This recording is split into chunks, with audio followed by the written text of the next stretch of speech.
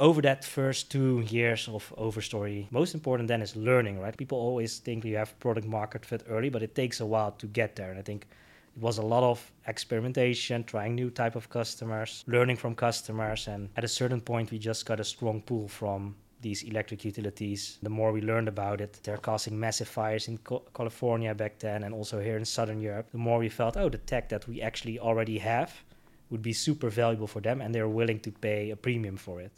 My guest today is Indra Den Bakker. He's the CEO and co-founder of a company called Overstory, which uses satellite imagery to monitor vegetation around electric power lines. In some of the worst cases, if a branch or a tree falls on a power line, that can lead to some pretty dramatic wildfire and loss in forests. So Overstory works with those companies and provides them with information at a really large scale about the state of vegetation around their power lines. A pretty important note before we get started. Indra is actually my boss. I work, when I'm not doing this podcast, at Overstory as a geospatial data scientist.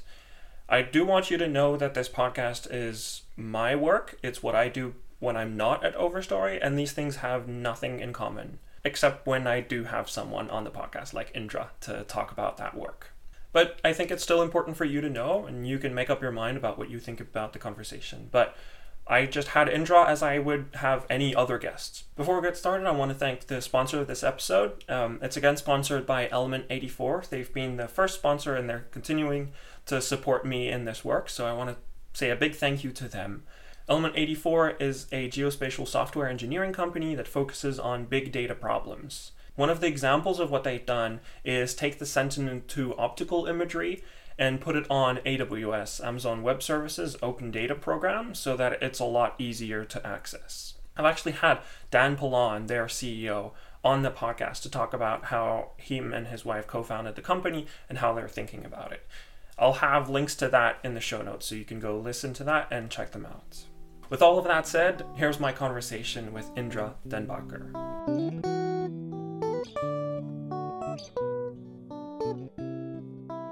Thanks for coming here. Thanks for doing this with me. Thank you for having me over. Excited to be on this side of the table with you.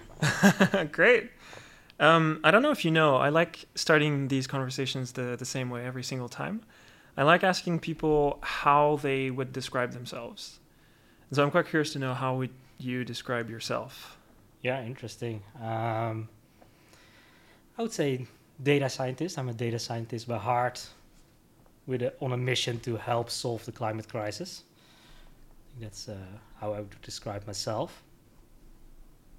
So can you expand a little bit on that? What you're not really doing the data science right now. That role has changed, for example. But let's step back a little bit.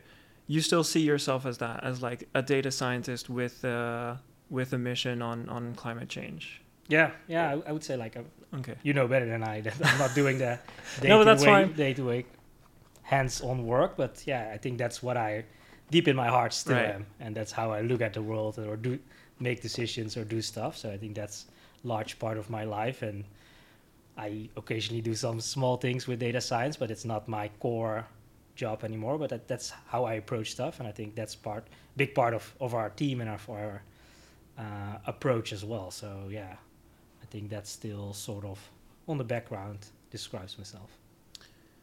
How does that still, like you said, it still is how you are at heart and how you make decisions. Can you expand a little bit on that? Like, how does it help you make decision, like having that data science background? We'll get into that a little bit more, but let's dig into that. Because right now you're, for a bit of context, you're the CEO of Overstory. You're also my boss. Small disclaimer. Small disclaimer. But you're a data scientist at heart. How does that help you make decisions in your role as a CEO today? Yeah, and I think I always like to make data-driven decisions, but as you also know, data science is also partly an art, right? You never know, not always have, I think, the full underlying data to make decisions, and I think that's partly also what's part of building a company. Like you get a lot of information, a lot of opinions, a lot of data points. It won't be perfect, and still you have to make a decision for what's next, or a decision of what you are going to do or what not. So I think that is very related in terms of how you build a company. How do you filter noisy data? How do you know it's noisy? It's quite similar. There's lots of similarities in that sense, and not everyone approaches building a company the same way, but I like to approach it like that. And also because I was a data scientist, I think that is more natural to me to think like that, I guess. Right. So another thing I find quite interesting is hearing, because we have a pretty diverse team at Overstory. There's people who are very technical, some people who aren't. One thing that I find quite interesting is asking all of these different people how they describe the company. Because everybody sees a different side of it and sees a different value in it. How do you describe Overstory? How do you describe what the company does? Good. That's an interesting question, indeed, and probably good for you to answer as well. I think we're really a climate-driven, mission-driven team that really wants to contribute to the climate crisis, and I think that's what, like some more than others, obviously, but I think that's what motivates us all to go to work again and build the products that we build and have an impact on our customers, on the planet, and on climate. And for that, I think that's probably where my data science background comes from. I think what we all see is that to improve all the decision making around forest, trees, we need to measure what's there, what is changing. I think that's the role that Overstory plays and will play in the future as well. Like, how can we create more transparency in the world around forests, trees, and different ecosystems? And like a large part of what we do is the technology, but I always see like tech is a means, right? Like satellite images are a means, machine learning is a means. So I intentionally leave it a little bit out of this description because I think like maybe in the future we'll use other sensors or maybe we'll use other techniques. I would be fine with that. I mean, like I strongly believe that these are technologies that will have a long-standing impact. But I think if I describe Overstory, it's more about what we do or what we're trying to achieve than how we do it, I guess. So it's about, so the climate impact is at the center of that. And then the angle we're taking is on the vegetation side. Do you see that changing as well? Or do you see, because you said on the tools that we use, like satellite imagery, and we'll get to that a bit later, you see that potentially changing down the line. Do you see the focus on vegetation changing as well? Or how are you thinking about it? Yeah, I think data is at the center of it, and data about vegetation is key for us now. But I think long term, like it's an ecosystem, right? I don't think we can see vegetation separate from water or from weather or from other, from soil. So I think there will be some consolidation and we'll play our part in that as well. But I think, especially now that this technology is really new, or at least how it's coming together with ML plus satellite imagery, I think that focus is really important to build something valuable and actionable for our customers. So I think that's why vegetation is at the core. I think it will definitely be at the core for longer. But you can already see now, like vegetation is at the core, but it has applications in wildfires, in forest management, in different aspects. So, but I think vegetation is definitely at the core now, and it will change a little bit, but it will be a large part of what we focus on, I think, for the near future. Can you tell me a little bit the story of Overstory? Like, how did you go from you're a data scientist to, okay, now we have a climate company that's focused on vegetation, and then like why satellite imagery?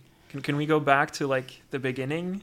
Yeah, and I think that made me think of like why still a data scientist? Like 2 years ago, I was still like it went so fast still, and can imagine going back in time. But I think everything happened really fast. But I was a data scientist, mainly working in advertising technology before, so lots of data, learned a lot, saw a lot of beautiful things that we were building as a team. And I think that's where I also learned like, wow, you can really have a big impact with a small team if you are focused and build the right stuff.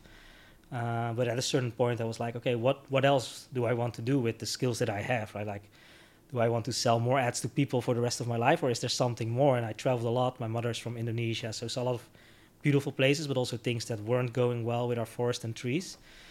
And it was not one moment, but I think over time I realized, and climate was more of a topic over time. So I was like, okay, I really want to devote the rest of my career or time also on climate. And I'm not sure if it was always the idea to start my own company. I think that grew over time, and in hindsight, it made a lot of sense. But I think at that moment, it's not something that I had in mind. But eventually, via a machine learning competition on Kaggle from Planet to detect deforestation in the Amazon rainforest with their satellite images, where we did really well. That's when me and my co-founder and partner Anik started discussing, wow, this is really like, I didn't have any formal background in satellite imagery or remote sensing, not in forestry as well, but we ended up, I think, 5th out of 1,000 teams. So I was like, okay, there are some skills that I can use that is apparently valuable for a company like Planet, which I thought back then and still think is a cool company. So I thought, like, okay, what can we do more with this combination of satellite images and machine learning to look at forest and trees? And yeah, I think we just decided to found the company, and one thing led to the other. How do you go from Kaggle to starting a company? Yeah, that sounds like a small step, but it's because one of the common so Kaggle is this platform, like probably the biggest competition platform for machine learning still today. But one of the common criticism of like what happens on Kaggle is that it's a playground where the data has been pre-processed a lot, and there's a very, even which metric to use has been defined, and there's a clear leaderboard. So how do you go from, okay, we have some pretty cool tech that can work, which is a pretty good feat still, like making it 5th to a Kaggle competition is not easy. How do you go from that to, okay, now we're going to enter a bit more the real world? I put big quotes because no, I understand, and also understand where that criticism comes from. But I still think like there's so much you can learn of by just doing that, right? Like it's easy if you, as an outsider, to criticize what you learn on Kaggle, but I think people really underestimate what you learn there and how messy the data sometimes is. And yeah, I think there's just a lot to learn there. But I think that other part I learned more on the job in that startup that I worked before that, and like how to, like, what I really learned there is that you can build really cool tech with a small team, very scalable, but how to bring that to the customer. I think that part I already had in my mind, or at least not fully in my mind, but I knew like that part is as important as the tech itself. So I was not like a techie that knows like, oh, you can just build cool tech and then you will be successful. I think I always knew like there will be a lot of hard work next to the tech, a lot of knowledge that I necessarily don't have maybe to execute on. And I think that's where Anik played a huge role in maybe making the business cases, understanding who the type of customers were early on as well. So I think that was also a good combination of me being very technical, she very business driven and business case driven. And yeah, we just started to have a lot of conversations, I think, after that Kaggle competition, just speaking with people. What are you missing? Like, what do you want to know about forest and trees? Oh, there's Global Forest Watch, but why aren't you using it? Or what is missing from there? And I think we learned a lot in a small amount of time that we got even more enthusiastic, spent more time, and just decided to start a company. And I think that's part of being an entrepreneur as well. I think you need to jump in. You don't know all the answers, but sometimes you need to be naive and just do it. And that's how you learn along the way. You will make a lot of mistakes, which is fine as long as you learn from it. But I think that just doing it, I think that was crucial for us as well. And yeah, there were moments that we almost didn't make it in that first year, but I think just doing it really helped us to get started, I think. So what did it look like in the early days? Like you start talking to customers. I'm guessing that's a really big part of it. You mentioned Global Forest Watch. Like, for example, what come out of those conversations about? So Global Forest Watch is this like pretty amazing map and data set of a lot of the deforestation that's happening, and just a lot of like a catalog of forests globally around the world. So what I'm curious to understand a little bit like what were the first steps? What did it look like? I mean, like I think Global Forest Watch is instrumental for a lot of companies or a lot of things that we're doing now. So I think it was already huge then, but we were trying to understand, like, because it was already public, but what else can we build next to it on top of that that's commercially viable? And I think we learned from talking with NGOs or talking with forest industry, a bank, like what is where would you pay a premium for to have better, even more detailed insight? And I think that was the outcome of most of those conversations. Like Global Forest Watch works really well at scale, but it's sometimes not accurate enough on a plot level or on a tree level. And I think that makes it hard for some companies to really act upon it. And I think that's the step where we immediately thought like, okay, that's where high resolution can play a role, which is more expensive, but these are commercial companies with budget. So how can we let them pay for that extra insight? Like, and what is the delta as well, right? Like, do you want to know all trees, or is it more important that you are more accurate if it's deforestation that it happens? Is the precision or recall important? So those small details do matter for some stakeholders. And I think we found those stakeholders early on. We had a lot of conversations also with Airbus that was building such a platform themselves as well. So just learning and being adaptable in terms of what is needed. And I think we got bullish more on the commercial data, the higher resolution, because we said like that, then it's more actionable. Then you have a higher accuracy of the change really happening. Obviously, like if a large part of a forest disappears, you will see it on Global Forest Watch. But what you actually want is if there's 1 or 3 trees move or more selective logging, if that's happening, then you can already act before the large plot disappears. So I think that was the angle that we're trying to solve early on. I think we got more bullish on high resolution, got into what else you could do in terms of tree species, tree health, and I think that's not very different from what we're building now and how we position ourselves, I think, as Overstory now. It evolved a lot in terms of type of customers, product, even machine learning models, but I think that part really, that premium, trying to deliver high accuracy at scale, I think that's still you know as well, that's still where our customers are really happy with as well. And so how do we end up on utilities? Yeah. And I want to explain like what utilities are, mostly because when I joined I had no idea what utilities are.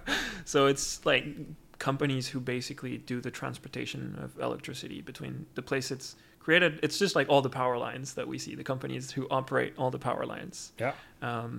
So that's one of the biggest focus of what Overstory is doing today. How did we get to that focus? Yeah, also a long journey and a lot of learnings in between, I guess. So I think it took 2 years to really start to focus on that. And I think the funny thing is, like, for us here in the Netherlands, we only have large transmission lines above ground, but all the distribution lines, so the smaller, lower voltage lines are underground. So it's not as common for us Dutch people to think about power lines and vegetation in general. But I think over that first 2 years of Overstory, we just try to, I think most important then is learning, right? Like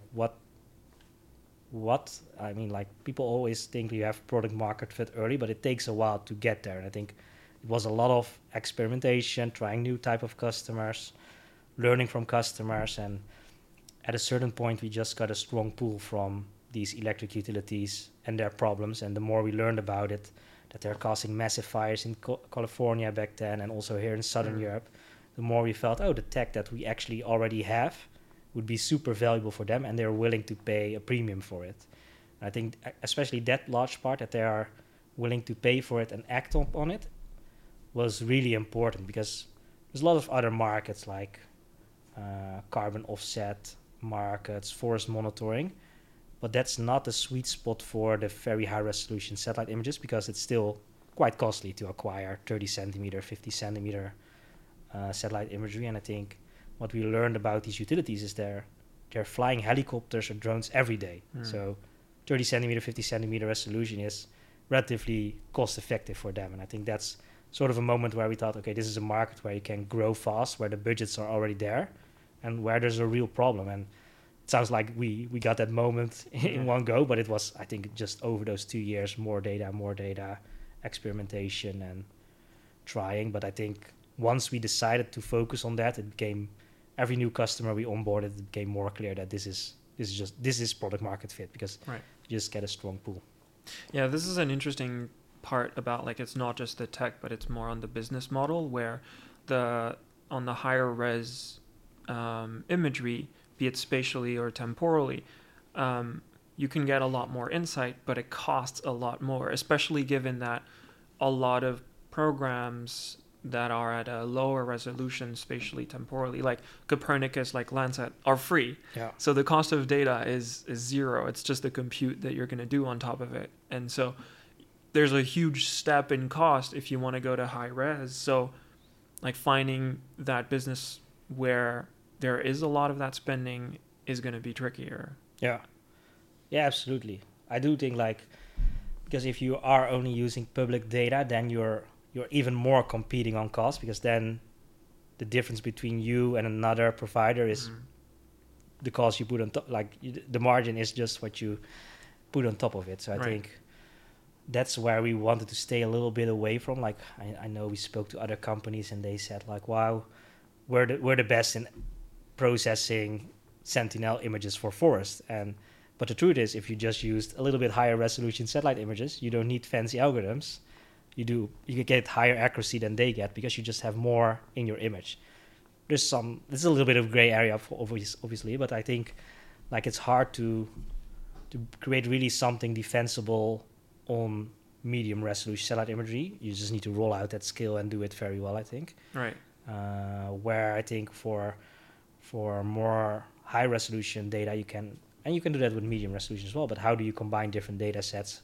What do you do on top of it? The post-processing, pre-processing, you can gain more there and get even more insight. So yeah, I think you're right. That delta in price should be worded to the customer. So it's really about actionability as well. And there's a trade-off. So I think for probably majority of customers, Sentinel data would be good enough to build something actionable.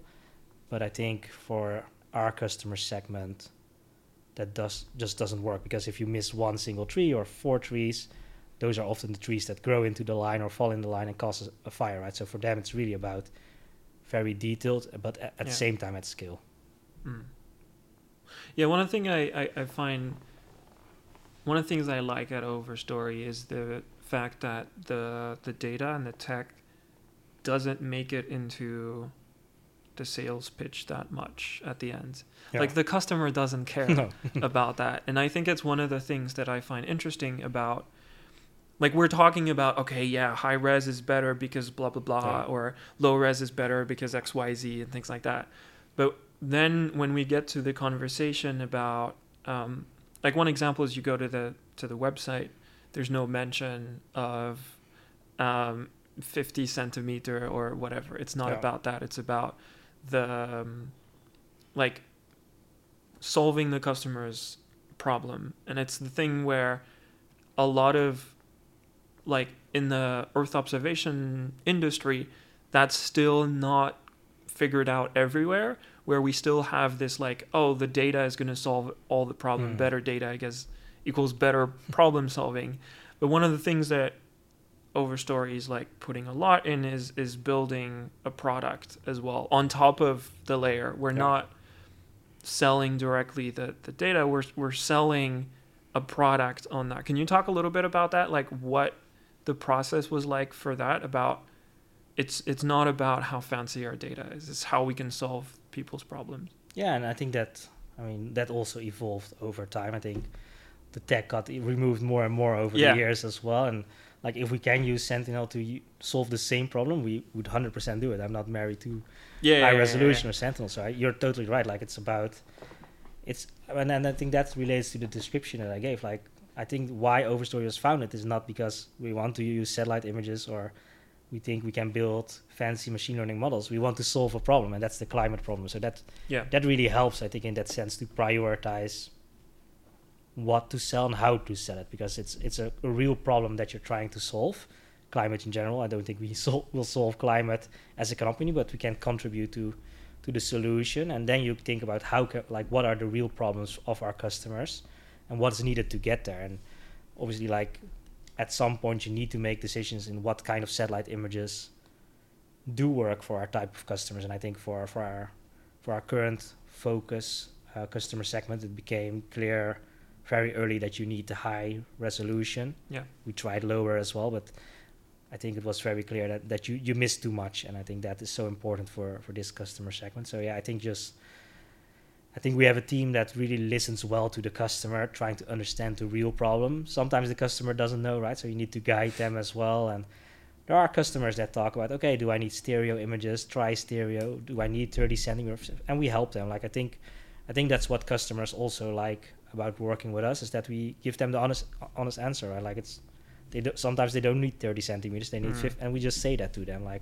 although maybe it's more expensive or less expensive, I think that's how you build relationship with your customers and solve problems together. Because in the end, I think, especially in B2B enterprise, you need to do it with the customer. It's just, especially in climate, it's not just another software tool, right? It's a partnership. It's something that needs to evolve over time. They need to change how they work. They need to change how they use data. So there's lots of elements in there that's less related to the satellite images, but which is probably even more important than the tech behind it. But the tech is crucial to get right, to build that trust with the customer as well. Yeah, everything is built on top of that. Yeah. So yeah, how, like,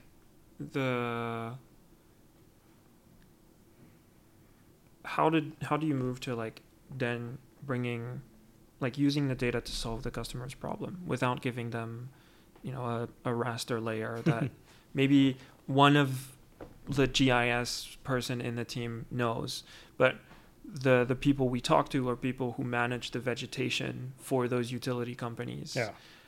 They might not be familiar with all of that. We have information that can be useful to them. How do you bridge that gap between, okay, we can see that, you know, in the images the data is there, or we can create layers where it's there, but they maybe don't care about that. How do you bridge that gap? Yeah, also a lot of learning, I think, that we did in the last few years, and I think we have the right team to do that. I think also doing that step by step. I think what we did well is not building a product from scratch that we think will work. I think we really started from scratch and gradually add layers on top of it, and I think that's super important, continuously trying to listen. And I think that's where you need that relationship with the customer as well. It's why it's a partnership. Like, they need to be able to share what they really need and how they use the product, or what's missing or what not. So really step by step, because, like, I think first 3 customers, like, not in the non-utility space, it was raster layers or vector layers that we were sharing, but pretty soon you will see, like, oh, this is not actionable for them, right? Like, it needs to go through different departments before that person actually can solve his problem, which is maybe just a quick summary of the different land uses. I don't know, it can be anything, but I think trying always to get closer to the real problem, I think that's what we're continuously trying to do, and what we did over the years very well. And I think also when Fiona joined, our chief product officer, that was also an important moment that we focus more on that product part itself and really building a strong thesis around what a product is. And I think that helped also to make those steps to get where we are now, where it's really a standalone fleshed out product where we add new features over time. But we know that new features will help, but we are very careful in just releasing it for one customer. It needs to be well understood what the problem is we're solving for multiple customers. Yeah, one of the things I thought was interesting is that there was even like a designer in very early on in the project, which is not the thing that you hear a lot about data science and bringing impact with data. Can you talk to that a little bit? Yeah, no, I think that's exactly, I think, what was a huge influence from Fiona to do that early. Like, she knew that that's not her skill, but she knew it would be super important for Overstory. And I think when people think about designer, it's only about what color the button gets. But I think our designer is really a product designer, right? Like, really understanding what is the problem the customer tries to solve, and what tools does he or she need to get there. And I think that's what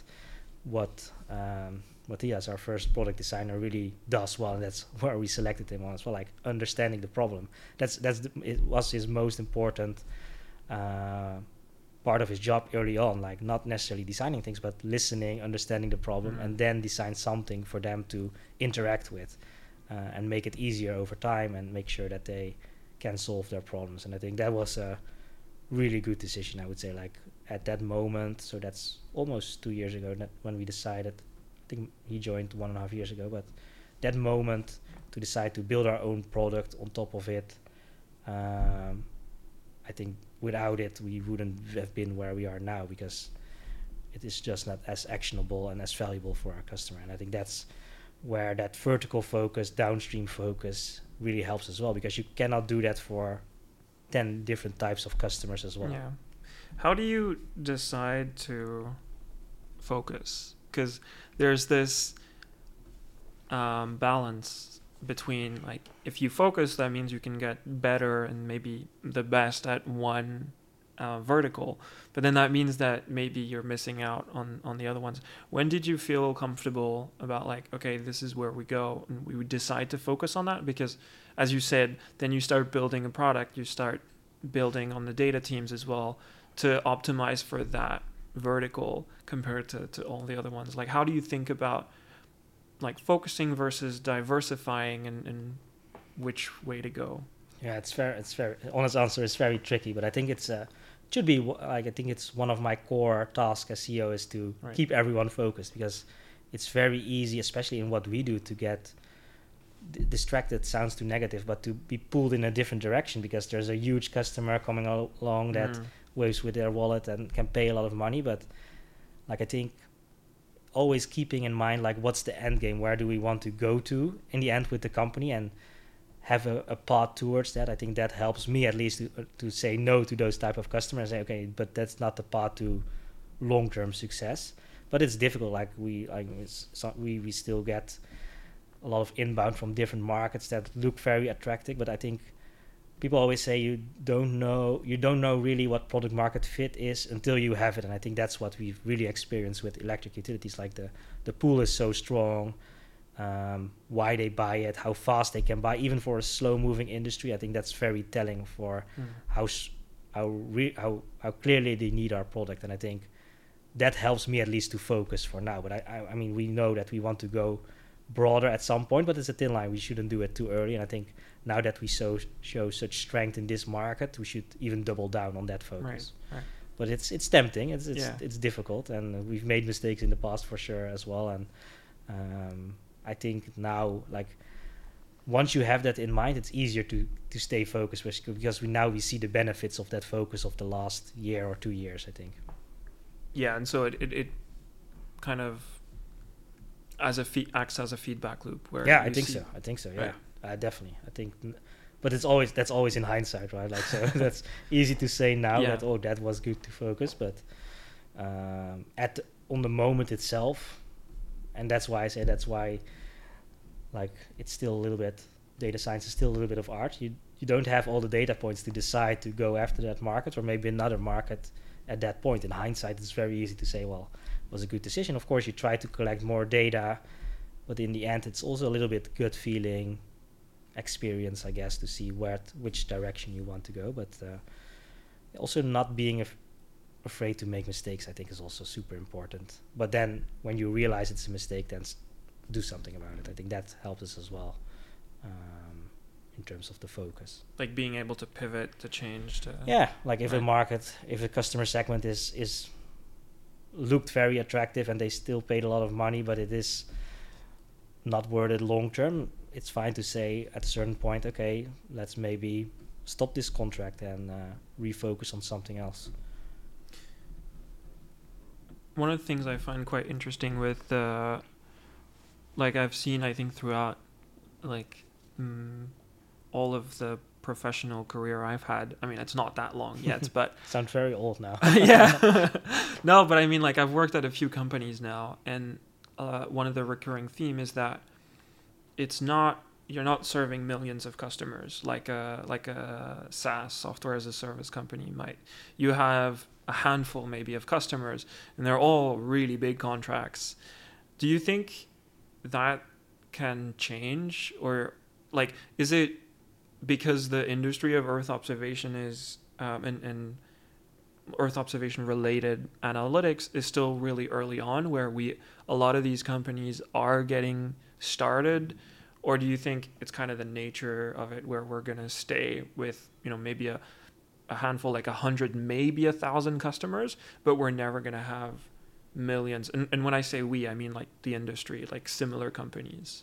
Yeah, good question. I think for us it came a bit more natural because we felt very comfortable in the large enterprise space for multiple reasons. But I think that was a deliberate choice. Also because the climate impact, and I think individuals can have a huge impact, but then you need to reach tens of millions. And I think what we realized early is that large enterprises, for better or worse, have a lot to say about how we use land, how we treat our forests. So I think that for us was sort of why we realized, okay, it's a tough market because enterprise sales is not always fun, but that's where we feel we can have the biggest impact.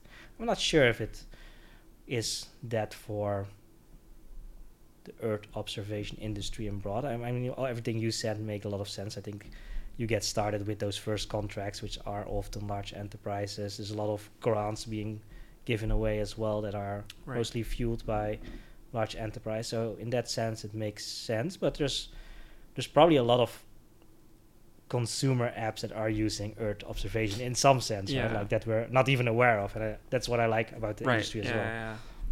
Yeah, I think maybe the best example is just like the weather app on your phone. Yeah, exactly. We take it for granted. It's just an app, and that's how it. I think that shows that it's a successful product, I guess. Right. Piece of software.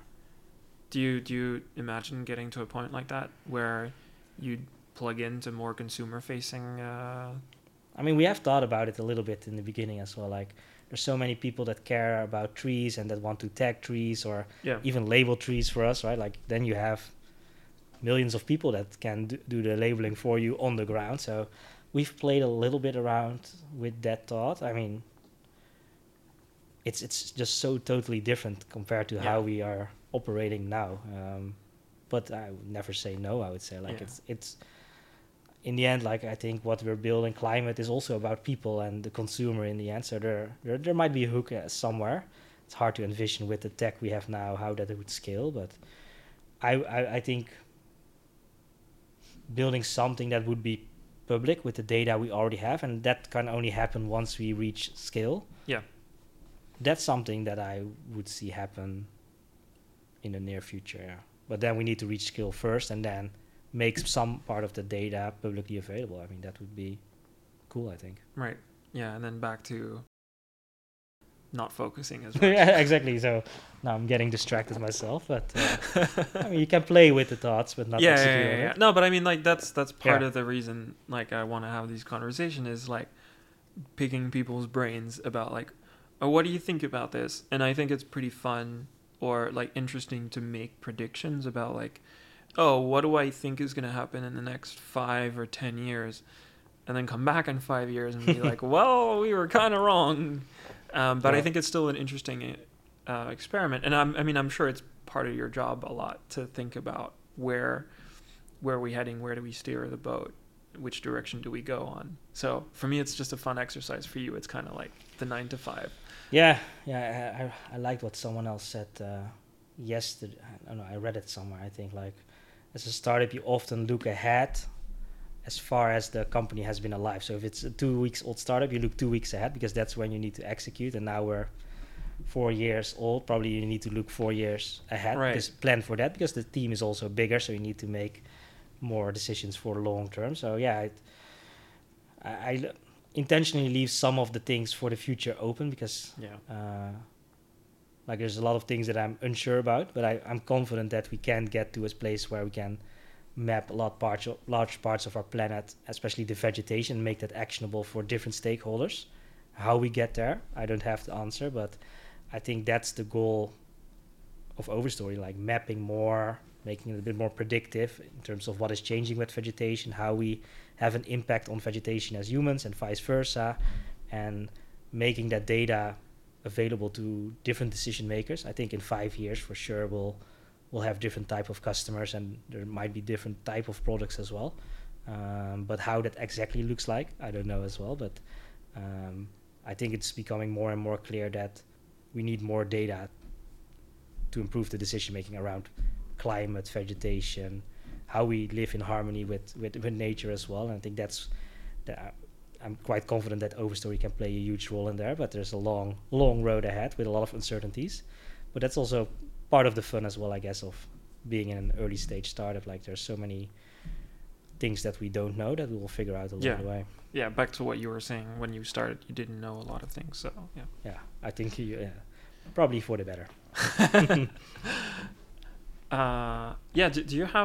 Do you have examples of things that went wrong, of like failures or things like that you feel like sharing? I think reason I ask is just because like people, like it's very easy to see people who, you know, have been doing this. You said 4 years. People have been doing companies for much more than that. Yeah. And to see, wow, like it's amazing what happened, things like that. But things go wrong sometimes. So yeah, is there something where you'd feel comfortable sharing, or something that comes to mind? Yeah, I don't think there's plenty of things that go wrong, but probably in my mind I don't classify it as wrong. It's a learning moment, right? But I think like there were thin lines, especially in the early years, that we went to a customer in Finland actually, where we were running out of money. It was the last chance that to get some money from that customer. We had to stay in a hostel, which was horrible. Someone was snoring. I couldn't sleep all night the day before the big pitch, but like that was such, like, it could have gone either way, but we won the customer, and that's why we continued with the company. But if we didn't get that contract, then it was an obvious mistake, right? So it's like, I think people always say, oh, you need to be a little bit lucky to be successful, but you also create your own luck, right? I think as an entrepreneur, you create luck moments, and sometimes it works out, sometimes it doesn't. But as long as the majority of those luck moments work out well, I think that's how you grow as a company. But yeah, it's plenty of mistakes, different types of customers probably that were more of a distraction than of added value. I think that those are plenty of those. And I mean, there's so many things that we did wrong in hindsight, but it also is like, it shows that you can learn and adapt, and that's also an important part of failure. I don't like the word of failure, but of making mistakes, I guess. Okay. And so it seems like what you're saying is more about like what you do from that. Like, for sure. Yeah. Making sure it doesn't happen again. Yeah, and maybe it happens again, then you really make sure that it doesn't happen again. But got it. Learn something from it. Yeah. There will be a lot of mistakes. Oh yeah. Forward that. You guys started bootstrapped at first, right? Yeah. When we started the company, it was never the idea to take outside money. I think we made it, and that's why the enterprise play made more sense. We thought like we need a couple of customers to make this work, and that's where the Finland story comes from as well. Like that was a close call, but yeah, I think that's also how you learn. Like getting paying customers is important always, and there's also thin balance there. Like it can be a distraction, so not all money is good, but that really helped in how we look at how we build the company, trying to be capital efficient, making sure that someone is paying for what we're building as well, things like that. So yeah, that was going to be one of my questions. Like you mentioned, you had in mind to raise capital. Now we are. What happened? I think at a certain moment we realized that we could have a bigger impact when we do raise money, and I think we're still being very intentional about which money to take and what we want to achieve with that money as well. So type of investor is important for us. The goal of raising that money, not just raising money because of raising money, but what is the milestone you hope to get faster because of that money, or what is the extra thing you can do with outside capital. And I think at a certain point it became very clear. We did a Techstar accelerator in Lisbon, and that was the first outside money. It was a small amount, but I think that's when we realized, okay, we can get to bigger impact faster if we take this route. And again, that it all ties up in why we started the company. Like if that's why you're doing it, like then it's an easy at least it felt like an easy decision. Now you have people that want to have 100% control of their company and build it how they want. I think what we wanted is building a company that have a huge impact, and I think that is where the VC money at a certain point really fit in well, and I still think it does now in the route that we're taking. How do you ensure that you stay on track with the mission, because when you raise money, you give back some of the control on the company that you have, compared to if it were completely bootstrapped and you own everything. Yeah. How did you think about that trade-off in a way? Yeah, I think choosing the investors is important in that sense, like making sure that they are, like I think all of our early investors were climate investors or impact investors as well. So that can help, but I don't think that's the real answer. I think you need to trust each other. So building a relationship with investors is important. It takes a while before you give out full control of your company, of course. So, but being intentional on who you bring on board and being transparent with them as well on what you're trying to achieve. Like I think if you say that this is why we're building it, then they can decide if they stand behind it, or if they want you to build a massive company in another sector, because that's very, very possible with the team that we have. Obviously, like it doesn't have to be climate; it can be oil and gas monitoring as well, and you can make a lot of more money short term probably. But like being transparent with your investors before they invest, and of course after they invest as well. But I think that helps. But also always being critical. I think listening to people in the team, because some people really joined because of that mission, the team. So making sure that we make the right mistakes, and also admit if you do make a mistake in terms of what direction, and discuss that together and decide what the right direction is. I think it helps that we also have independent board members that are also climate driven. So you can balance it a little bit, but be very cautious in terms of who you get money from is probably the biggest step that you can take. Is that something that you thought about when making the board? Like making sure that the people here keep the company on track as well on the mission? Yeah. I think that's one of their main tasks, at least, to zone out, step outside of they are outside of the company, but making sure that we achieve what we want to achieve. And especially these early stages, it's hard to measure. Right? It's hard for us to say, okay, we prevented 10 forest fires. So you're looking for leading indicators, maybe like what did you prevent? Is it an outage in a high fire prone area or things like that? And I think that's where the board also helps to challenge us. Are those the customers really that helped to achieve your mission? And I think that's what I really like about our board, is that they are also thinking in that way, from a data perspective, from a story perspective. But yeah, it's not always super clear and easy, but just having those conversations, or even like inside the company, I enjoy that as well. It's where you learn as well, and trying to be vulnerable. We also don't know everything, and I think that helps as well. Are you ever concerned that we might, like that a company like Overstory, who has good intentions on the climate, could still end up making things worse, where the intentions are still well founded, but the end result might not go well, or that.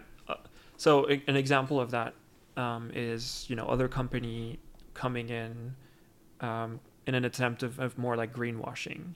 Say, like in the Netherlands, Shell is a really big company, who's a big oil and gas company, and is like, oh, we're going to try to do something with this climate vegetation monitoring company. But it's kind of putting a Band-Aid on. I'm on purpose taking a very obvious example. And maybe working with Shell actually would make things better. I'm just saying, like, is that something that is on your mind, and how are you thinking about that as well? As the company grows, as the impact of the company is also bigger, there's more money involved.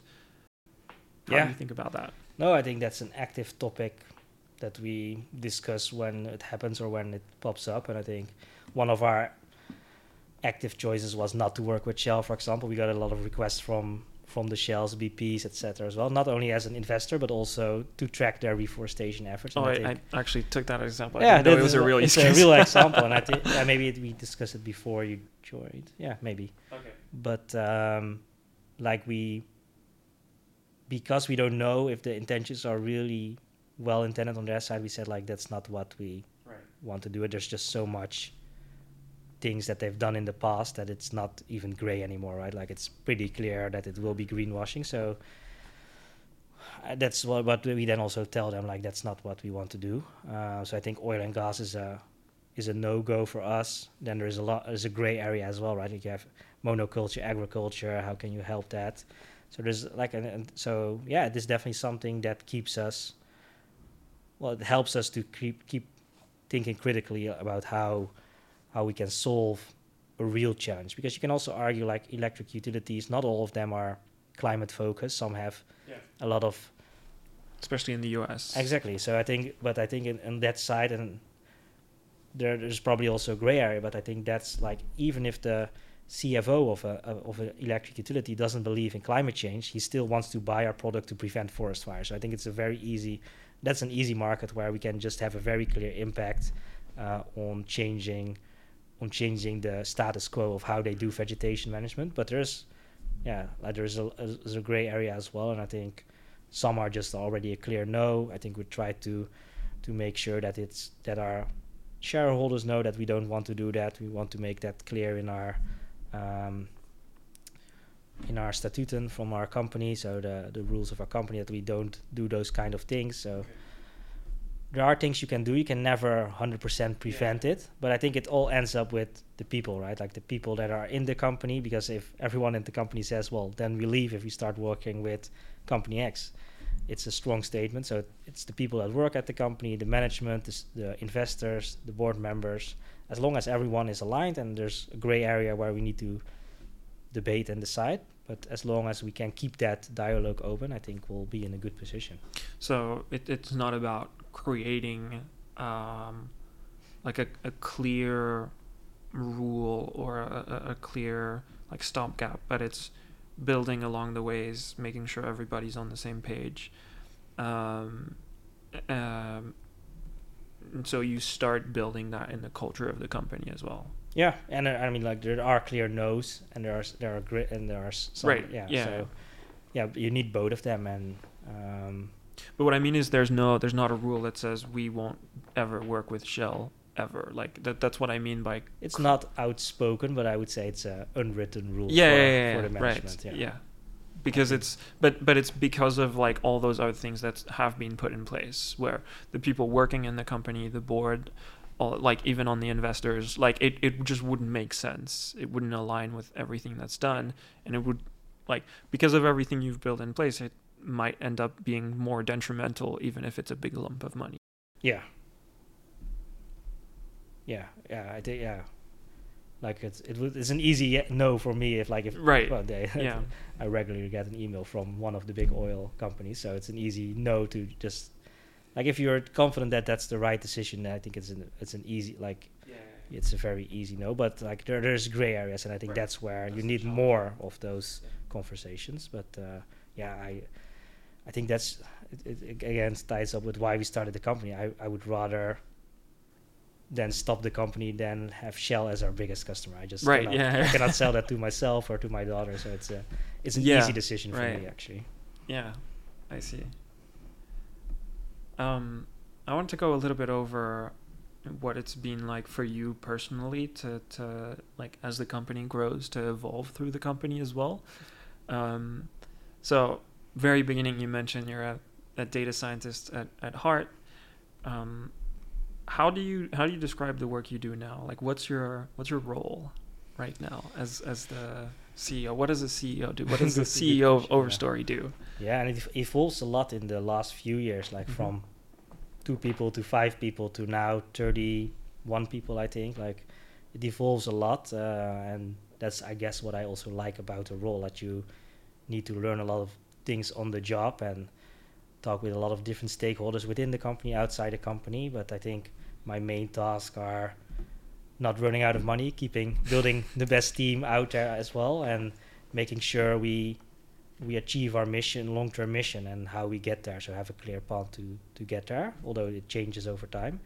But I think those are really important for the success of Overstory, and where I can help keep people focused on what we do as well. And it sounds really easy now, but it's different things in motion, of course, every day. Like sometimes it's more focused on one on the other, but I think that's the core thing I do, and also helping my direct reports to make sure that they can execute on what's best for their teams.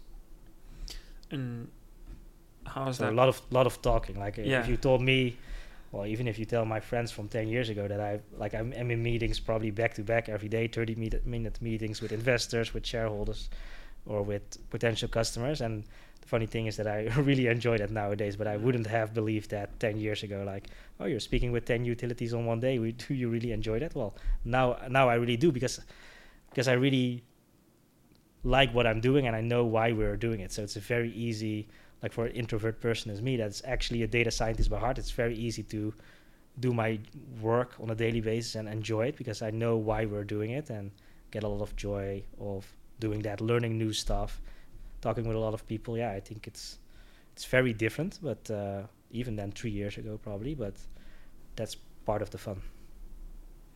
And how has that, because you mentioned it's kind of happened quite quickly, like we're talking a span of a couple 2-3 years.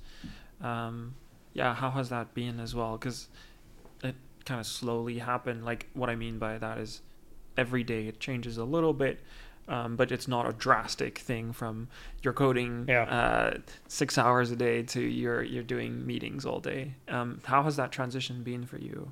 I think it's slow, but at a certain point you realize, okay, now you need to make a hard decision or a clear decision that you're not coding, because you have other things that are more important on a day. And that's I think that's not only for technical CEOs or technical founders a difficult moment, because you really need to transition and switch, right? Like, oh, now you're a leader or a people manager, or it can be different types of things. But I think that decision and making that decision is often a big hurdle for people, because you don't want to let go of things that you're actually good at, or what you already know. So I think it happened gradually, but I think at a certain point it was clear, like, okay, now I need to focus on my other tasks, because that has a bigger impact on the company. And I think then again, if you in hindsight it's so easy, but if you think about it on that, it's an easy decision at a certain point. Probably it was already too late, but I think just trying to think of what is the biggest impact you can have on the company helps it. But yeah, sometimes you miss the coding, but I just haven't written any Python, I think, in 2 years now. No. I was gonna ask about that. Do you miss it? Sometimes, like if I see what you're all presenting at the weekly, or if I join some of these sessions, I'm like, oh, this is so cool, like what you can do with just coding, and how complex things you can do with machine learning, with just by bringing together a group of people that are really good at what they do. I think that's being part of that. I think that's what you miss sometimes, but I'm part of that, but it's just on a different level, I guess. So right. The coding itself, maybe less. I not necessarily miss it now, I would say. Right. Yeah. Because, like, I'm from what you're saying, I'm the way I interpret it is, like, when a lot of people really like coding because it's like problem solving. It's like, oh, you feel like you can run your code and you see it run on like 10,000 CPUs or something, and like, oh my god. But you've found that in doing something else. Yeah. Is that right? Yeah. And I think that's why I described it as a data scientist, because it's right. It's still, maybe it's more the problem solving, that part that I enjoy of what I'm doing now, but it's on a very different problems, I guess. But that's the fun part about doing my job, is you're continuously, like in a startup, you will have many challenges along the way, and how do you deal with that? How you get out of those challenges stronger? I think that's the crux of being in or growing a startup. And it's not much different from coding, indeed. It's just different language, different tools, less notebooks, all different type of notebooks.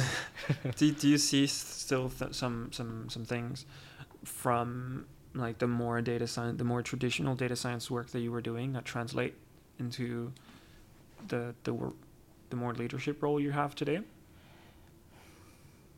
Maybe less that really fine detailed problem solving coding, where on for example the model fine tuning, etc. It's more strategic than really what I enjoyed as a data scientist, at least, is like really getting the most out of our models. That's probably why I liked Kaggle a lot. Like, how can you squeeze more out of those models? But that's less now, for sure. Like, it's more high over challenges that you need to solve with a team. And I think that's like a good data scientist works in a team, because you're never a generalist, you're a specialist, and you need a data engineer or a full stack to really solve a data science problem as well. And I think that part is quite similar. Like, how do you bring your own expertise to the table and solve it with a team? I think there's a lot of similarities there that I enjoy in my work today. And like, if I have time, I just speak in some of the GitHub commits and see what you're all doing, so that I don't have to do it myself. But it's fun to see how it's still evolving so fast with the team, for sure. Yeah, I'm guessing like that reflects in how you hire as well, like looking for people who can take over that part and looking for skills. Can you talk a little bit about that? Like, both on like what I'd like to touch on is on the technical side, but we also talked about the product side, and I'd like to talk a little bit about that. Like, what has been your approach to like growing the team and thinking about who you bring on? Yeah, I think we've always approached it more like, what are we in terms of what are we missing in the team, and what can someone new complement to what we already have. So is it new type of experience or different type of experience or skills? And then not necessarily looking at tool set use or specific languages used, but really like, what is the experience of that person? Can be tech or business, and how can that contribute to Overstory to grow to the next phase? And I think really trying to see how we can complement the team with each new hire. I think that helped us, at least I like that approach, because then you're less focused on resumes, on CVs. I think it's more about diversity in the broadest sense, right? It's about, especially because we're working in such a problem-solving industry, is like, you need a diverse mindset, experience to solve these tough challenges, and people with different experience will bring a different perspective, and I think that's super valuable. And I think that's what you also said, I think, is very noticeable in our team, that it's very diverse in multiple dimensions. And I think that's still how we grow the team, where we probably prefer specific experience over hard qualifications in terms of 8 years of GeoPandas. It's not even possible, so that's good. But how do you what do you look for in people? Because like the like 8 years of GeoPandas, it's very easy to put that on a resume and be like, oh wow, okay, that's really cool, that's useful. But a lot of other skills about like, this person's really good at bringing a team together or things like that. How have you approached that?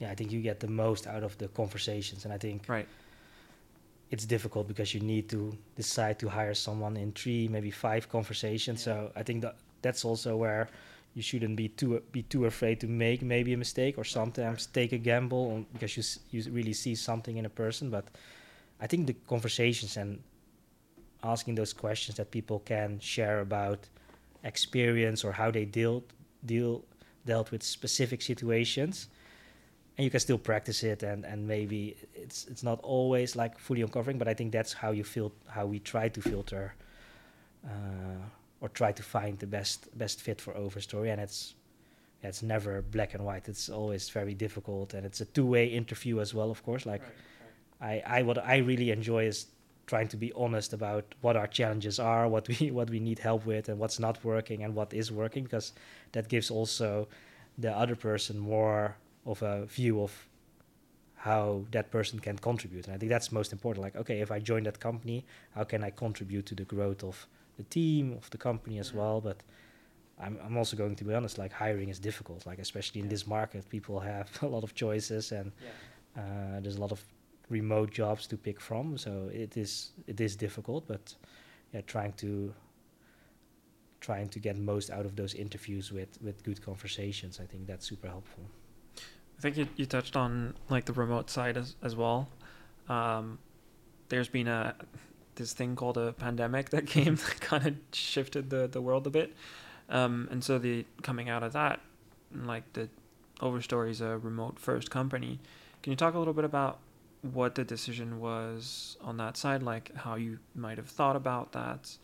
No, it was I think when the pandemic started, we were five people in our office in WeWork in Amsterdam, so we were in person, just 5 people, but we had to grow the team. So during the pandemic, I think we grew the team to maybe 10, 12 people in the first phase, and like it was going up and down with the lockdowns. But I think and that's I think an important part of building a company as well. You need to adapt to the situation, right? Like it is what it is. There is COVID. There's nothing we can do about it. But how can we still build a strong team in that situation? And I think we just realized, this is actually working really well for us. We need to double down on certain aspects of the remote work. But I think this actually can scale for us as well, because we also got a lot of benefits out from it. I think on the tech side, but also on the business side, and doing way more meetings during a day instead of just visiting one customer in person. You could do 8 during a day, but also like having more focus time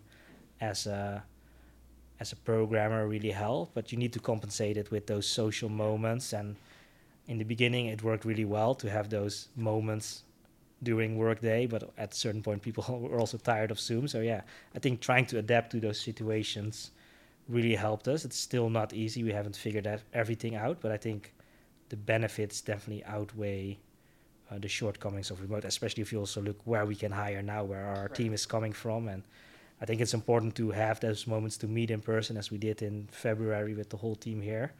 But I strongly now do believe in remote work, and I didn't before the pandemic for sure. Right. So it's changed a lot. Yeah, and back to that point about like adapting. Yeah, I mean, like neither of the solutions is perfect. What I think is even worse is not picking between the two. So that's why I think if you say like we're hybrid always, like, so then people need to be around Amsterdam, and you say 2 days per week you go to you don't really. I think what I don't like about that is that you don't make a decision. So now it's remote first. So people, like large part of your work will be remote. So that is something you need to nail and adjust your way of working to. And then you can still meet in person, like a lot of people do, like you do a lot as well. And that's good. But I don't think like it should be hybrid first. I don't believe in that concept. It should be one or the other. Right. And then you can still meet. And I think that's what I like about saying remote first. Doesn't mean that you cannot ever meet someone from the team. You can actually meet 5 times per week if you want, but it's more of a decision from the person itself. I'd like to touch a little bit on like the current like economic situation, which is like this whole post-COVID. I don't know if it's like officially a recession yet, but we're basically heading towards that. Which basically means, especially for like young startups, there's going to be a lot of changing and adapting to that.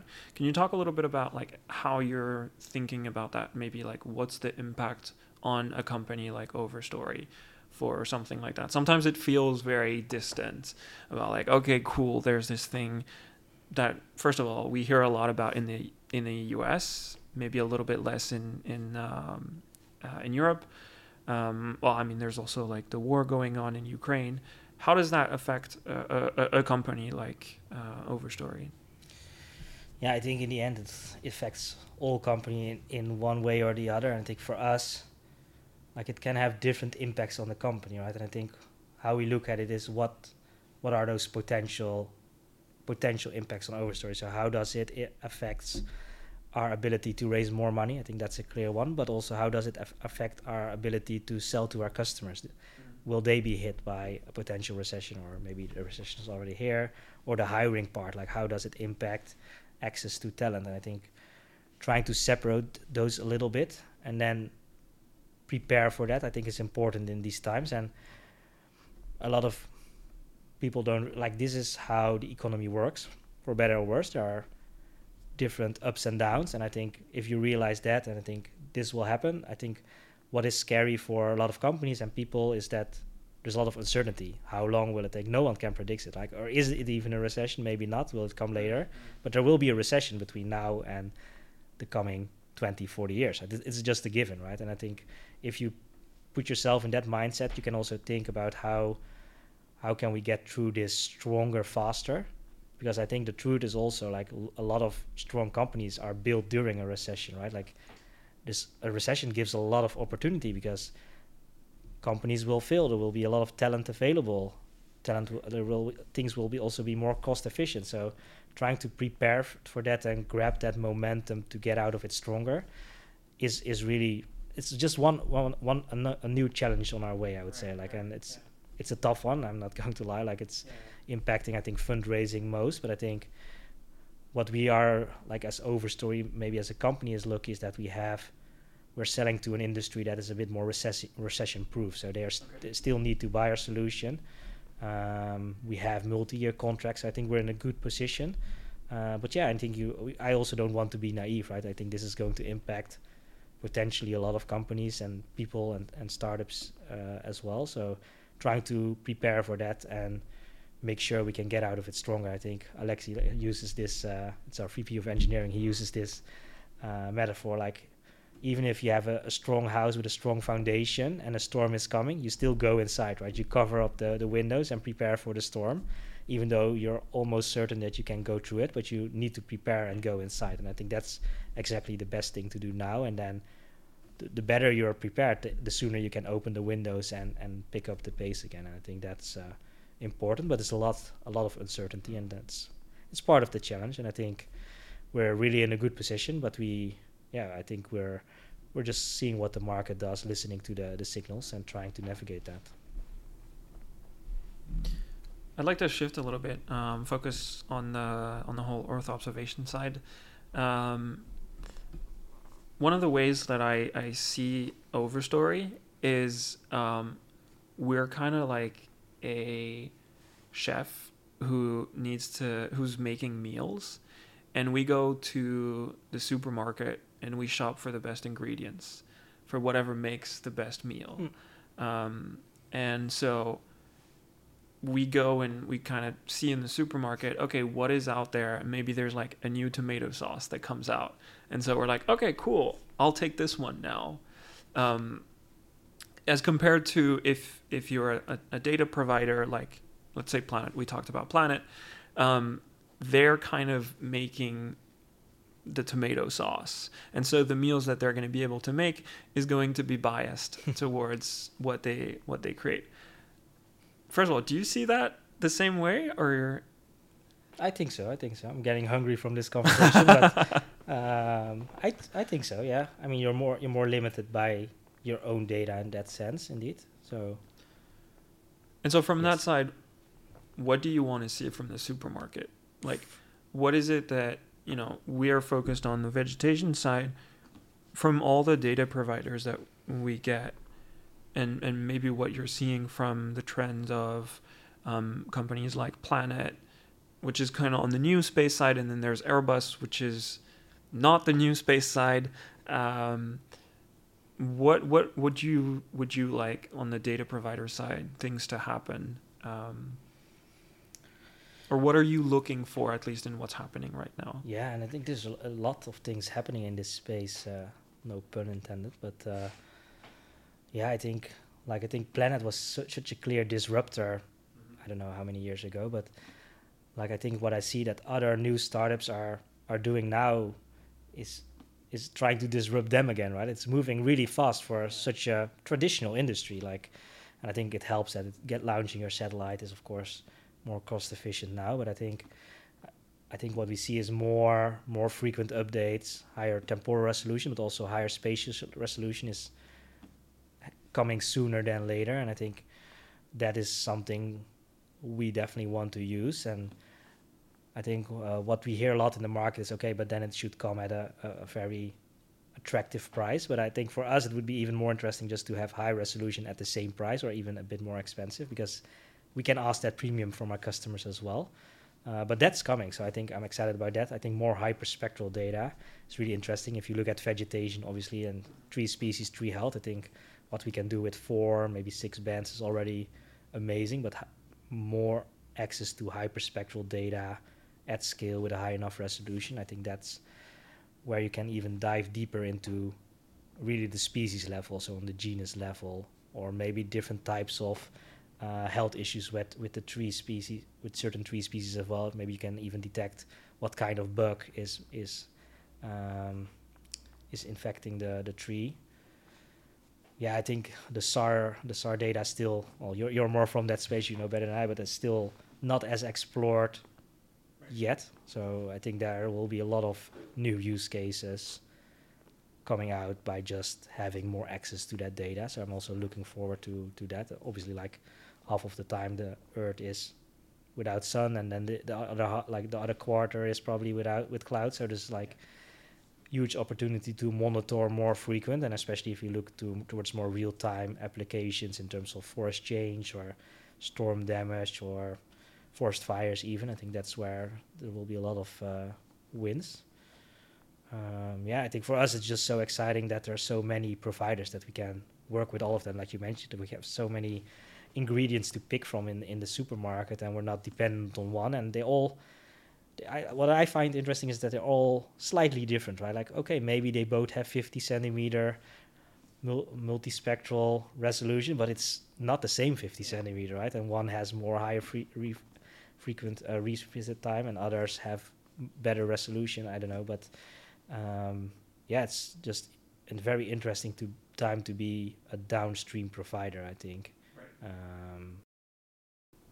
That's also good for us, I think, for the long-term health of the company. Are you concerned about companies like that starting to eat that cake of the analytics, the derived products as well, like not just selling data, but starting to eating into directly going to the vegetation side? We're talking about vegetation monitoring, so let's go on that vertical. Is that a concern of yours? No, I mean, we always are looking out what's next for that market, but not a huge concern. It will happen. Like, if there's money to be made, other companies will jump in. It's a good sign because it means like the market is big enough. So I think that's why agriculture is a huge market where I think the planets and other providers are already stepping in to do more downstream. But like I think I think what we actually see is more niche players or vertical players that really bring a product to the end consumer, because that's like we discussed earlier, that's where the actual value is, right? Mm-hmm. And I don't see these basically hardware companies doing that sooner. But I think in the end there will be some consolidation. I don't think we can deny that. But it's not. I don't think it's a fear of us that will happen soon. But it will be good for the market if there's some consolidation. Right. Yeah. Yeah, I guess one of the things I have in mind is like Planet acquiring Vandersats recently. Yeah. Is that also something that you have in mind of like being acquired by a company like Planet, for example? Yeah, what I like by that acquisition is that they didn't bought a company that's only using their data, right? They actually extended their market by someone that's selling also to other products to other type of companies. So I think that was a smart move. I think for us wouldn't be the right move now, because then you're dependent. Although you can still buy from another provider, I think it will be different. And I think as an independent party, you can do more of that grocery shopping. So I think that is definitely, I think, not high on our list to be acquired by a satellite imagery vendor. Yeah, you don't want to get locked into one tomato sauce provider. Yeah. Right.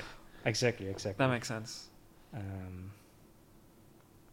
But do you see that down the line as in like, what are the exit strategies for Overstory that, like, again, back to how do you align the mission of the company wanting to have the biggest impact to when, like, you've raised VC money and that means there's an exit strategy probably in mind. How do you bring those two things together? Yeah, I think like if you look at the mission and what we still can do as a company, I think there's I always say like building a company is a marathon, not a sprint. So there's a long road ahead, and I think there's so much more that we can do. That selling Overstory is really one of the last things in my mind, because we can just do so more. So then, like, going public is the most logical option, because then you can do even more of what you're planning to do yourself. And I think there will be more consolidation maybe with other players than with a satellite imagery provider, so it can be in your niche market if you decide to stay there. I think vegetation is so broad that it doesn't make sense to be acquired by a specific tree trimming company, of course. But I think we really in this for the long game. So I think how we can have, if there's a partner down the road that can strengthen our impact, of course, then I think we'll definitely consider that. I think for now there's just so much more to do and to explore that we're playing the long game. So let's entertain that thought for a little bit more. Right now, a lot of the space companies that went public recently, like, are kind of going down in terms of stock value. Is that something that you think about, or do you think like a company like Overstory, even though it depends on a lot of space infrastructure, is decorrelated from that, or even like it's so far down the line that it doesn't really matter? Yeah, I think now it feels very correlated because that's our main input. But I think long-term Overstory doesn't only rely on satellite images per se. I think so. I think that opens up another can of worms probably. But I think that's more how I envision the future of Overstory. Like we're not so dependent on images, or not on satellite images alone long-term. I think now we are, obviously, because that's really where you can have the biggest impact.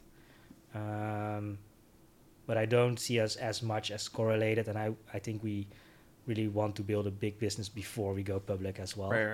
So timing is really important there as well. And yeah, of course the stocks go down, but I think Planet published quite good numbers for Q1. The expectations were a bit different because of a large deal, but it's still going strong. I think they also play the long game, right? I think having a quarter of maybe lower expectations should be fine if you're confident about the company that you're building, and I think the people at Planet are, so it should be fine.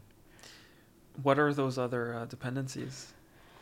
I don't know. You tell me. Like there's so many different types of sensors you can think of, right? And I think that makes it also challenging. But I think I always have in the back of mind, like with satellites, you can do large areas, but if you can combine it with some micro data in the field, maybe a small sensor that you don't have to put in every meter, but just very sparsely because you have that macro data already. I think combining some micro with macro sensors can be very interesting, but it only works if you're already doing it at scale as well. So I think it's the trade-off, and I think I think we're always open to experiment with new different sensors, but it's like you mentioned, it shouldn't also distract us too early. But especially if you look into the wildfire space that we're operating now, there's so many sensors on the ground already, and we have a very different perspective. I think those two can go together, and that doesn't mean that we should use those sensors, but first you collaborate with a different type of vendor, and then it evolves over time. But that's exciting to see how that evolves over the next decades probably, because even I think sensor fusion in satellite images, like combining SAR with optical imagery, doesn't happen as often yet. Yeah, and I think if we're thinking about that, like, I feel like sometimes we take things like Planet and Copernicus for granted. I'm sticking on these two because these are actually really recent. I think Copernicus is 2016 and Planet is like a 10 or 12-year-old company. So it's like the past decade, basically. Yeah, it's crazy. Like there's Landsat and MODIS, which is like huge, but Landsat became open in 2008, which is like when it really started taking off. So we're talking about like 15 years, and the whole industry is still super young, basically, where the commercial sector comes in. Even on the data, like what the supermarket's going to look like in 10 years is pretty crazy. Yeah, it's hard to predict, Yeah, so I think the low-hanging fruit is indeed combining even more satellite-based sensors over time as well. Do you see what is currently the main challenge? Is it like on the technical side, or is it on the customer side? Like now that you have a little bit more that product market fit, and like the data is evolving a lot. Like I think most people who are listening to that like understand that. But I'm curious to have your point of view. Like, what do you see as the main challenge to face at the moment? Yeah, I think this is a very interesting moment because we have that product market fit, and it's a little bit of a balance between both. Like we can we onboard 100 new customers tomorrow? Probably not, because then we are more limited by the tech. And vice versa, you can also make that statement, right? So we're trying to balance that growth that we can also deliver the quality on it, because I think quality is really an integral part of what we deliver at Overstory. So making sure that we don't lose that is important to me and to the company. So I would say like it's a little bit of both at the moment, which is I think a good moment to scale faster. But I think this is an interesting period where we see that there's so much interest from the market. So how can we grab that in a healthy way so that we can also execute with the same quality as we've always done? I think that's a little bit the balance that we're now facing, which is I think a healthy balance, because both are solvable, but you also don't want to over engineer too much now and then the customers don't follow, right? And I think that balance is a little bit what we're continuously balancing at the moment. Which sounds like a great problem to have, by the way. I think so, yeah. And that evolves as well, right? I think now that problem is really clear. I think last few months, and it wasn't a year ago. So I think it's definitely a good problem to be in. How are you thinking about that? Like about the growth of, I think when you hear a lot of founders talk, there is this thing that happens when you pass this like 20 to 50% people, when you move from like everybody personally. Max, right? No. That would be painful, yeah. But also like what they're doing on a day-to-day basis, and you kind of have a rough idea to like, oh, we hired this person. Do they work here? Yeah. How do you think about that as well, especially in a remote first environment where there's no coffee machine to go have a chat to, and you can bump into even the intern that comes and like, hey, I'm the CEO, by the way. What do you do? Yeah. Is that something you think about? It sounds right that you say between 20 and 50 people, because it's getting harder and harder now to meet everyone on a very regular basis. But I strongly believe that a company is built out of people, right? The people build the product, build the business, acquire customers, deliver on new features. So that's really important to me as well. So I think trying to stay, like I don't need to know what everyone does on a daily basis, obviously, but I think it's important to not, because it's more difficult now, just look away. I think that's the wrong thing to do. I think it's trying to be more intentional and understanding what everyone is doing. I like how we set up the weekly, and we need to see how that evolves. So at the end of the week, we all present what has been done, and we try to keep it short and concise. And we did that already when we were at 3 people, I think. So it's evolved a lot over the last few years. But I think that for me is a really interesting session where I also don't have to say anything. So after a full day of meetings, sometimes I say something, obviously, but I can listen to all the great work that everyone has been doing the whole week, and that's pretty exciting to me. And I try to, I would say I read a lot of the Slack messages still in a very different, sometimes very technical channels as well. So I try to keep up with everything that's happening, but it's definitely getting more difficult. And what I at least hope is that everyone knows that the door, I guess the Slack door is always open, that if you want to talk, that's actually what I enjoy as well. Right. But we'll have to see. I think even if you have a company of 100 people, it's still those 100 people that are building the company, right? So it's very important, I think, to know what is happening and who is joining your company. So that's why I still keep on pressing. I want to meet every candidate, at least for the final round, because these are people that will help shape Overstory for the future. Yeah. Do you feel that you can still meet everyone within the team? Obviously within the tech team, but is it changing? Because the team has grown a lot since you joined. So yeah, that's a good question. So yeah, I joined like nearly a year ago now, and I feel like the team has doubled in that time. I think it's on the tech side, yes. because there's still a lot of overlap with the things that we do. Yeah. But then there is like people who are a bit more removed from what I directly do. But I think I think like having things like these weekly meetings where you do see people and you get to hear like, oh, these people have been working. Oh, they actually do something here at the company. Yep. And then the other way around where you have to justify, maybe not justify is not the right term, but like explain, oh, this is the thing that I've been doing and this is how it relates to everything. I think it's a good exercise to kind of keep that cohesion about this is like a coherent thing and everything is linked together. Yeah. Like one of the changes I see is that at the beginning, like you wear like 10 hats and then it kind of slows down a little bit, like reduces, but you're still doing that and keeping that link between everybody. And like, oh, my thing links to this other thing, which links to this other thing, which makes the product better at the end. I still think we're doing that.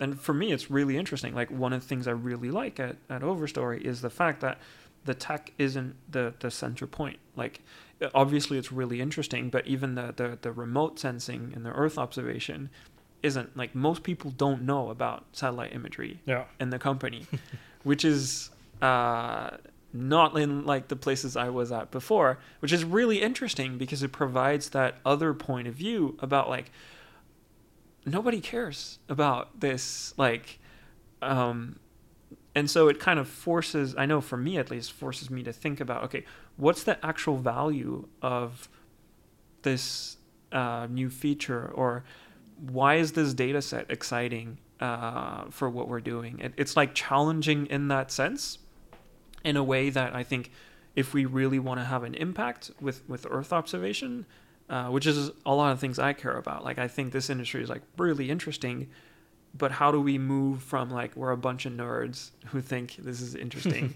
to let's go talk to people who don't care about it and see it as a tool like you were talking about.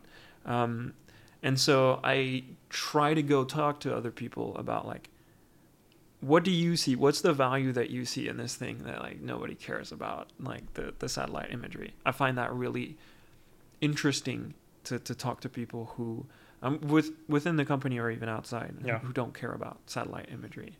But I do wonder what happens when you reach like 100 people or 200, because it doesn't stop there. No, that's true. Yeah, and I think the time zones make it more difficult. But that's true. Yeah. There's not a lot of overlap between California and Eastern Europe. So, but yeah, I like what you said. Indeed, like I think also for the business people, it is interesting that you present like how you got to a certain solution, right? Like it's not as straightforward to implement something. You need to bring in different things, but explain that in an easy way that people can also understand it is important in that meeting. Otherwise it's hard to get. But I think that's a crucial part of keep doing that. And now everyone can say something, and probably there will be less time per person. But I do think we need to. I think it's an important part of having those connections and meeting in person. I think that helps. If you met someone once in person, that's a huge difference. They're like it's actual person. Exactly. Oh. No, I feel quite strongly about that. I mean, like, this is why I try to do these recordings as much as I can in person, because there's something that happens when, first of all, like, you see the gear and it's like, okay, this guy is serious about this, but you're also not, like, we're focused on this thing. We're not answering an email at the same time. And I think there is something about being able to look at someone in the eye and be like, have that conversation.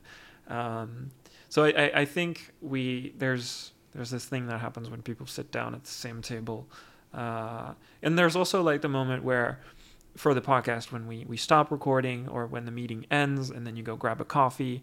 Like there's a lot that happens as well on that. So yeah, I'm very biased towards trying to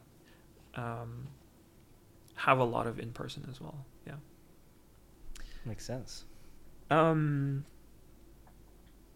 I like rounding these conversations off by also asking the same question every time. I like asking people if they have book or podcast recommendations.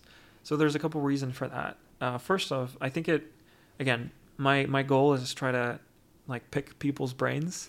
The podcast is Minds Behind Maps. I'm trying to understand the people, and I think what people read and what they're interested in reading or the podcast they listen to is quite interesting and telling. And then it's because a lot of these are recommended through word of mouth. There's not a book recommending algorithm like YouTube, for example. It's a little bit the same for podcasts. So I'm not especially looking for anything that has to do with anything that we've talked about, but just if there's books in general that you think are worth recommending or podcasts. Yeah, I think the honest question is I haven't read many books and listened to many podcasts in the last 9 months with a small baby at home. So fair enough, right? But I think one that I enjoyed was Regeneration: Ending the Climate Crisis in One Generation. I think I got it right. Because it has also a little bit of the, you work in climate, like there's a lot of, if you see what's happening, there's a lot of negativity. If you keep reading the news, there was very depressing news here in the Netherlands as well, that we're probably not going to make our target. So I like some of these climate books that also have a positive outlook of how we actually can get there with the people that are actually on this planet. So I think that is a really nice book that I would recommend to read as well. But I should read more, but something is keeping me awake, and it's not a podcast. I can't believe you didn't recommend Overstory. Yeah, I mean, the honest question is I haven't finished the book as well. So I read a large part of the book, but I have never finished it. Have you read it? No, I haven't. Well, then you should. But it's the fun thing about like every time it's like, oh, I work in a company named Overstory. It's like, oh, like the book? Yeah, it happens a lot. Yeah, I like the book a lot, but you need to like how the stories are told. Right. Is the company named after the book? Like, how did you decide on the name of the company? No, that's another podcast probably, how we decide to change our name, because previously we were called 23.ai, which is probably the worst name you can pick. And then we went on a journey. I think we were 7 people back then, and then deciding on what the new name would be. And I think we all eventually, like, Overstory is a strong name. It means like the tallest tree standing above the other canopies. So it really matches with our top-down view, obviously. And I think we decided to do that. And the book was already out, I think, but it's not necessarily named after the book. Okay, right. Yeah, it's not the best SEO choice. Great. Well, Indra, thanks a lot for the time. Thanks for the conversation. It was great. Yeah, no, thank you for having me on, and I joined the conversation as well. Happy that I could ask you also one question, but see you on Monday. Oh, it's the same, the door's always open on Slack. Thanks for listening to this conversation with Indra. Before you go, I just wanted to give you a few final thoughts. I'm trying to do more and more of these conversations in person. They take a lot more time and a lot more preparation, but I ultimately think they lead to better conversation. I think there's something that happens when 2 people sit at a table and look at each other in the eye and actually have a conversation without any distractions or anything. And there's just microphones, the camera's somewhere else. We don't go through a computer interface to have that conversation. So I'm trying to do a lot more of those. If you want to hear a little bit more about that, I actually wrote a newsletter a little while ago. I'm trying this out where I want to show a little bit more of the behind the scenes, how I'm thinking about this. So if that sounds interesting, you can head to mindsbehindmaps.com and you'll find a link to subscribe to the newsletter there. I won't send you any junk or anything, and I don't really have a schedule for this. I'm just trying to share some thoughts from time to time. And while you're there, the best thing you can do to help support the show is to leave a review. There's a section on the website. You can also do it on Apple Podcast or on Spotify if you listen to the podcast there. And if you're on YouTube, let me know in the comments what you think about this conversation. These kinds of things actually help a lot for me to make a better case for the podcast. Whenever I want to share it, whenever I want to get a guest, I can point them towards that to show that there's legitimate interest in these conversations and people find value. Thanks again a lot for listening. I hope I'll catch you next time. Cheers.